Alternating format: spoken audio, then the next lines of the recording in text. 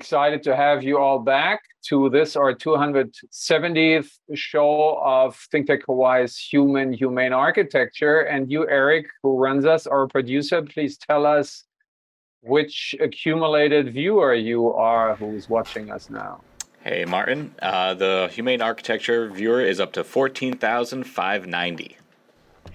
Okay, keep that up, viewing us. And us is our from the filling station here, or the triumvirate with DeSoto Brown, Bishop Museum historian in his Bishop Museum. Hi, DeSoto. Good morning, good day.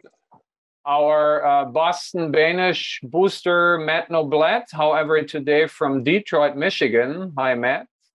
Good evening.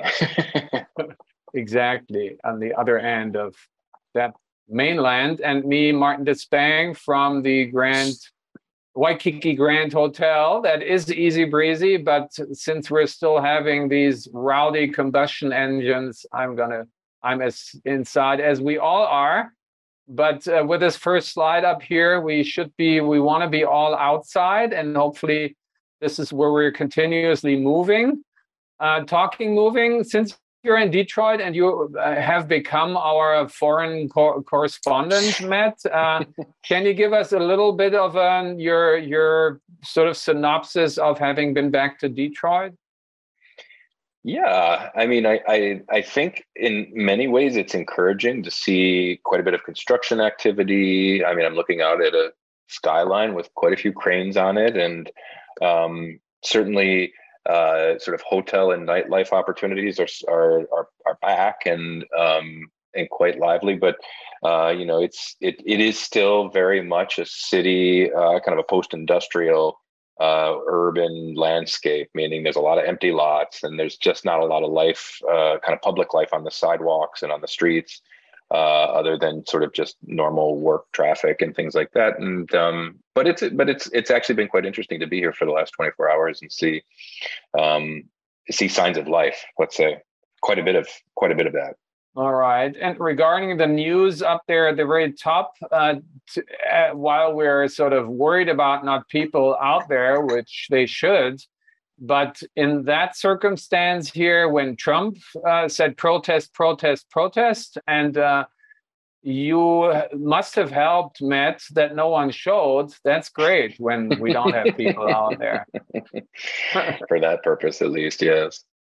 So, and I guess speaking of national politics, we got the polls up there, at least from last night. I double checked. I think it's still the same. While we're really happy to have the Senate secured as blue, and not that we could have hoped any different, but the House there's only one more win away to keep it red, which is sad. But we don't want this to overshadow our enthusiasm about Josh Green. We were still under the impact of all of that. So I don't think, at least for myself, we haven't sufficiently showed enthusiasm and appreciation and congratulations. So I will do this here from my side.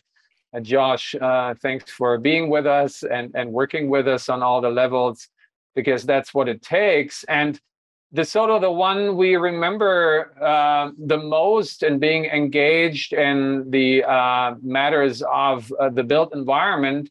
Eric, if we can get the show quote up from the very top right. And to whom do these sexy legs belong that we otherwise don't see the body going with it? Well, the sexy, skinny legs, sexiness is questionable, belong to me.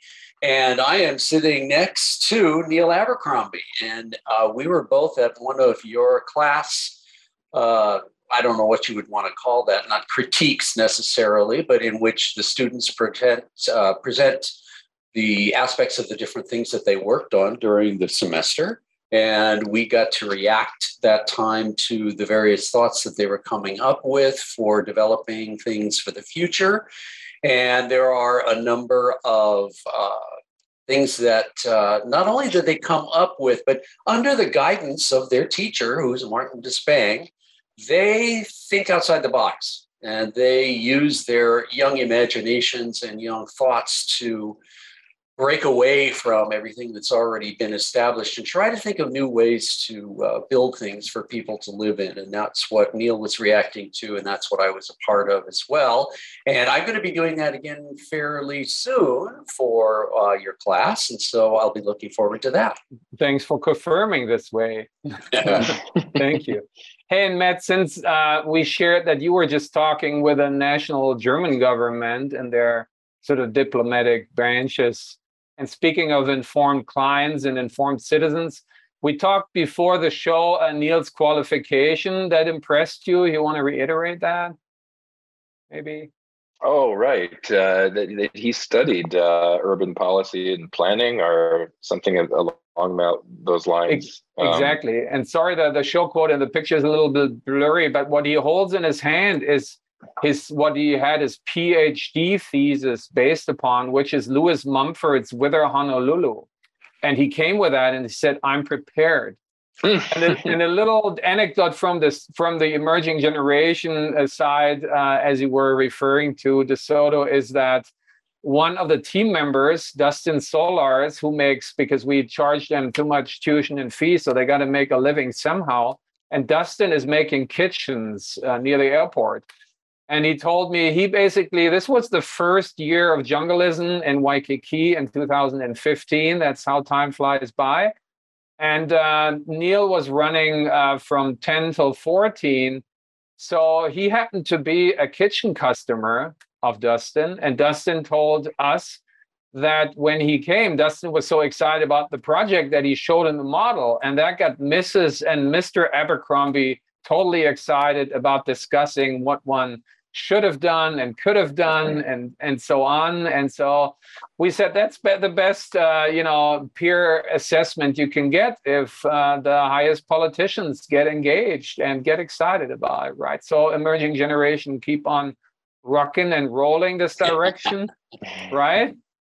And get to the next slide. So I should have been, actually, you want to be with us, thank you. I should have been with you in your front yard that we see at the bottom right, because you had a premiere of a movie. And did you have the chance to watch it, or No, did you hear about it? And we see it down there at the bottom left. No, I did not. I certainly know the setting very well, and just as an aside, Bishop Museum has this great advantage of what we call the Great Lawn, which today is a very large open space in urban Honolulu today, which is used for all kinds of different events, including, as you experienced, a movie showing. And that is something which we're extremely fortunate to have. We could never replicate it now with the amount of money that it would cost to have this big open space in Honolulu. So that's just me plugging something that Bishop Museum has as its legacy, which is irreplaceable. Yeah, and thanks to you having that, because the legacy of drive-in movie theaters, which is as American as you can get it, you lost. There isn't any left anymore. And Matt, I don't know if your next time you go to Munich, please go to see in the distance your founding fathers, Günther's premiere project of the Olympics in '72. And the tower next to it, the needle-like tower, you see it in the distance when you're in the drive-through movie theater in Aschheim. And so, the irony is it comes from here, it's gone here, and over there it exists. As we were talking, same with the utmost tiki restaurant and bar is in the basement of the most upscale hotel, the Bayerischer Hof. Not anymore, although I was back to La Mariana and it's getting back up on its feet, so it's good to have, but it's the only one left, right? Yep, so that's right. We ironically had, because on Thursday when it was, I have to, which I don't have to, but I'm happy to coach the evening, so I couldn't go. So we had to actually go to the Ward Consolidated Theater. And I left with a taste of like, okay, I feel really, really guilty of my skin, because the movie portrays what we, with our skin, have done to you local guys, DeSoto. And so that's really, really hardening and heartbreaking. And getting us to the next slide. You DeSoto, I think you charged us last time, because we were talking about Kaka'ako and our Kaka'ako. You said, well, we will have to see how that, goes on in the future. And so Semi and I went. And one of the things they said, we don't have to go back, but you must have read, sugarcane in bracket blame. One of the locals were saying in the movie, okay, that's all they do, to rake in the money, cash crop. And so we were thinking by going through Kaka'ako, and top left is showing you met with Bill and Semi, taking you out to, what's it called, Tango, right? And Bundit was the facilitator of that one, so thank you for that. So we know how that part of Kaka'ako looks like, and that is still Howard Hughes, so these Haole cowboys. But the ones below that one is our Kaka'ako, which is really, I think the best is actually the graffiti. And the graffiti is local artists, and they are kind of eye-winking, and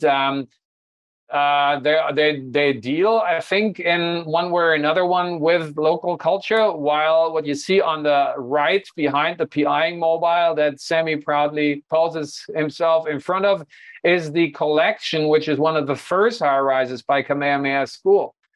And that one, in our discussion we had, was like, well, that's cash crop too. That's cash crop architecture, where you basically do it for profit. And it's a little bit, as Matt and I, when we were talking before the show, is like, well, you grow a pineapple and then you cut it in chunks, and you give like 2 pieces to the local people, and the rest you ship out for profit, right? That's how it feels a little bit, at least to us after this discussion, in that, if that's fair to say. Yeah, and I think the thing that also comes up in this situation, which is somewhat unplanned and maybe a little peripheral, but it's very valid. Matt, you were just talking about there being street life and activity on the streets in Detroit coming back from desolation, and how heartening that is. And I think one of the things that's really going to change in Kaka'ako is changing. Kaka'ako developed as first a residential area with schools, with the movie theater, et cetera. Gradually, it became light industrial, and the inhabitants or the residents moved out. But even though that character changed, it was still then, and still for a large part is, a very discombobulated, if you will, amalgamation of lots of different types of buildings, small buildings, walkable streets, etc. Now, there is the lack of infrastructure, which is a hindrance in some situations where the utilities are not underground and there are no sidewalks, etc. But this hodgepodge of diverse buildings of different sizes, shapes, the multitude of street art on the walls, the murals which have been created for powwow, that very disconnection adds a liveliness and a vitality which these mega projects, when they are taking up an entire block with a uniform structure, which is usually the parking plinth, then destroys. So it is a very different feeling. Yeah. And that is something that Kaka'ako is going to turn into and is in the process of turning into. So what you see in the pictures of the vitality is going to change to a much more sterile, separate, and monolithic group of buildings, which is going to be very different. Yeah. And to that regards, the top left picture is the most vital, and that is what they call SALT, and that is actually a repurposed area where they afforded and allowed themselves, spoiled themselves, I guess, in the pressure of development and going high. Not this one, because that's the Howard Hughesy one, but the very bottom left, Eric, that's that SALT area. So these are good you showed that one before, because that's like what the Howleys do, and then you see bottom left what the locals do. And that in fact is but also because it is a grown urban fabric and it's some grittiness to it, right? It's not all lean and clean and new. So upon your request, DeSoto, but you're sitting already, so we don't have to worry too much that you're dropping. But next slide is the answer to your question. See how that will develop. So this is what Kamehameha School has out there on their website as far as what the future, their master planning is. And again, there is you know, a lot of wording up there, which is actually the project that will be the first one to actually be executed. And before we leave this picture here, we want to read through this. But before that, again, Matt, we've been talking about the traditional hand drawing style of the Danish firm that it was famous for, rightly so. But the difference is then it actually translates through the kind of charming chaos and reality, I would like to call it, which you can call people, you know, basically powered. That's like where, you know, things get alive. And so you carry this all the way through, while here, I think it's a scam. They want to get across, oh, it's harmless, it's kind of cute because, you know, we drew it by hand. But in fact, when we analyze this more, guys, where do we get to? What's our assessment of what we see? Let's get it going. Yeah, I just want to say that when you mention salt at Arcacaucaco is successful, and I really admire it. But when you create things like this, it is not possible to know beforehand if people are actually going to come use it and turn it into a space of vitality and human activity. And SALT has been successful, which I really admire. When you go there, there are lots of people walking around, they're doing stuff. That's great.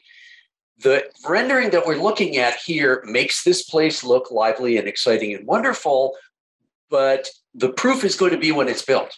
And you can't force people to come to something. They have to want to come. And once they come, they attract more people. We're very social. We like to go where there's activity. So I hope that this will occur successfully. But again, you cannot be 100% sure that that's going to happen, even if you draw a nice rendering. Let's say the rendering is well intended, but are there clues from reality why this might not work the way it's suggested? Matt? I mean, it is a good question. I mean, just because you draw people in the image doesn't mean there's anything there that actually brought them there, right? I mean, this is of course one of the architect's great tricks is to be able to sort of, it's sort of invisible forces, right? Things you can't necessarily draw that play a big role in how, as De Soto said, how attractive or how appealing a place is. I think, you know, any kind of development of this scale also brings to question the kind of, it almost by its sheer size implies a kind of demographic shift, right? Like who is actually going to be renting these places and how is that going to change the inherent composition of who goes there and who lives there and occupies that place. Yeah, I have to say, and this is exciting. You have to show me your projects, which I haven't seen, basically in America, right? But the ones of your firm, as in my hometown, the Nord LB and the big town over Hamburg, the Unilever building. You guys were programming. You didn't leave it up to here. It's like, okay, these tenants here got to really pull people, right? So it relies on if there's good, restaurants and good shops. If not, people don't go there. So you as an architect always showed in very sort of private, very exclusive typologies of a bank and of a corporate headquarters, which by their nature have nothing to do with the public. But you say if it's in a city, it has to be, and you made sure. And your architecture sets the stage for that because we know what people like and what they don't like. So it's not rocket science to script that, right? And that's what you did. There's a great restaurant at the end, at the backside of the Unilever building, right at the river. And we know that people like to be on the river and they like to eat. So, and that draws them. And there's public shops and you don't see the best is that, of course, there's security of, that not everyone is supposed to walk up into the corporate headquarters. And that's solved in such a discreet way, just like before Günther did it with the Bundestag, right? Where you didn't to basically barricade things off and scare people, right? You can make it very discreet, non-visible, and basically give people the feeling, oh, this is a public building, although it's not. That's really Well, and well. I think Unilever does it in a similar way to the Genzyme building that we looked at last week, in that it puts the lobby of the office building at the second floor with a big stair going up. So it's not hidden. I mean, anybody who goes there to do business with that company knows via this kind of generous stair that goes up in the security or the kind of registration desk that sits there, that's where they should go. But the ground plane through the entire building is given over to the public. Anybody can walk through either one of those buildings at the ground level and actually be in the atrium, which is kind of a special thing, right? Not too many office buildings or corporate buildings actually let you do that. Exactly. And as we will see again, because sorry for the too long weekly architectural criticism together here, but that needs to be done. But we get back to the Genzyme building and keep that thought, and we will see it again. I will just say there's what we all know is that being out in the sun is uncomfortable. Palm trees rendered here predominantly don't give much shade. We don't see the umbrellas that we just saw in the previous image at SALT. And we see this concealed surface that radiates back. The only, comfortable people are the two guys or people under the tree to the right? So, I mean, that's why I'm saying this image here is basically fooling us, because under real conditions, this is not. And now we get to the architecture that is sort of like, nicely not, gone into more details, but you already get clues because there's very few horizontal double or multiple lines, which might indicate balconies. Don't even want to go and call it lanais yet. And so, leave even less sort of doubt. Go to the next slide.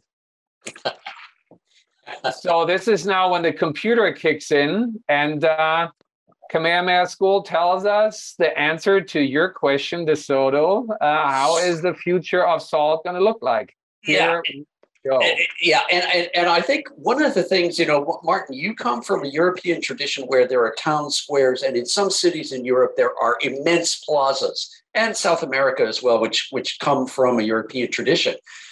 We don't here in Honolulu have those immense plazas. Now, the immensity and the view plane, in one sense, can be very uplifting and exciting because the sheer space is so big.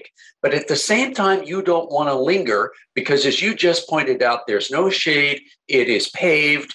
You may cross it on your way to something, but you're not going to just stand there. It's not likely unless you're looking at the view. So what SALT has is a lot of smaller, more intimate spaces where you're not overwhelmed and you are protected. You can be in the shade. You can gather. Really big spaces may look impressive and they may be uplifting to gaze upon, but you don't necessarily want to go and live there and spend a lot of time there. So what I'm looking at in this view here is a huge boulevard with an open space right in the center that people are crossing in diagonal, red light situation. But even though there are trees, it is not looking like you want to be there for any length of time. Well, where you want to be is, I see some blue up there horizontally. There's some pool there. Yeah, but you don't get to go there. That's only the people who own there or rent in there, right? So that's not what you've been talking about, Matt, where you make the private public, or you make it inclusive. This is highly exclusive, and you got the same old. We're in the 21st century, way into. And Matt, you said when you left us, you said, wouldn't this be the island with basically mainly electric cars because this is the best circumstance? But I want to go, we have been dedicating many shows to that, DeSoto, and we show quotes, one with two up there to the right. If we find, because we got the most ideal circumstances, not only for renewable energy, which would fuel electric cars, but also basically for public transportation of multimodal way, as moving bands and gondolas and all that stuff that even works in winter resorts. But when you don't have the snow, we remember we got the job for the canopy for the subway in Bochum because it always snows on and it goes kaput, and that's why they could save some money. You don't have this here. So really, for continuing the 21st century, potentially post-fossil and multimodal, really wasting the parking, the first couple of floors to that fossil dinosaur. I mean, or even if you say it's a post-fossil, but to that very inefficient and ineffective chunk that clogs the streets, because it's not going to be less traffic jams and congestion with electric cars, right? It's solving the air is more breathable and there isn't as much oil on the roads, but the rest of the problems basically stay, right? And that's so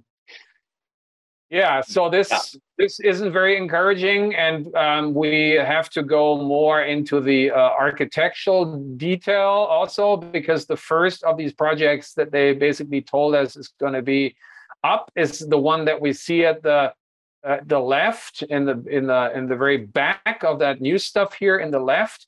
And for that one, Eric, we have to go back to the previous slide and quickly read through the project description here. And that needs you, DeSoto, because once again, they're using Hawaiian wordage here. Yes. Right? Workforce and affordable housing. The Kahu'ina mixed-use project will include 2 residential towers, a 43-story tower named Lamaku, meaning large standing torch, is planned to offer up to 120 units of workforce for sale housing, in addition to 329 market for sale units.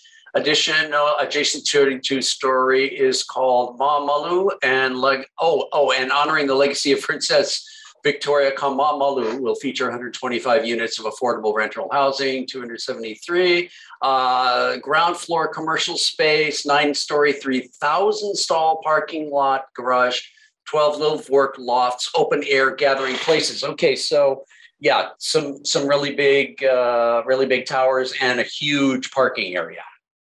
Yeah, and we won't torch you more than with this torch that we're going to show you at the beginning of next week's show. But I promise that we skip on our weekly, because I'm sure there's going to be a new project popping up that we skip. So we only show you that one on one slide to then bring the hope up high again and reconvene with the all-inclusive, easy breezy in its way, as much as it can be in temperate climate Gensheim building. So until then, please have a good week, guys, and everyone else, and see you next week for that. Bye-bye.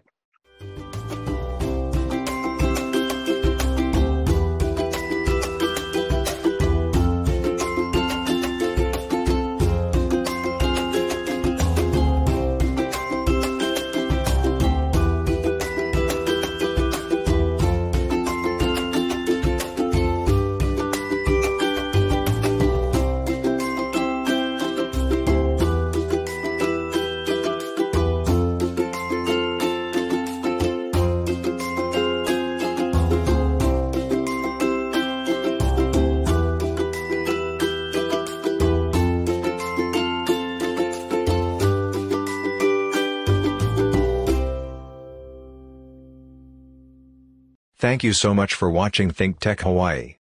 If you like what we do, please like us and click the subscribe button on YouTube and the follow button on Vimeo. You can also follow us on Facebook, Instagram, and LinkedIn, and donate to us at thinktechhawaii.com. Mahalo.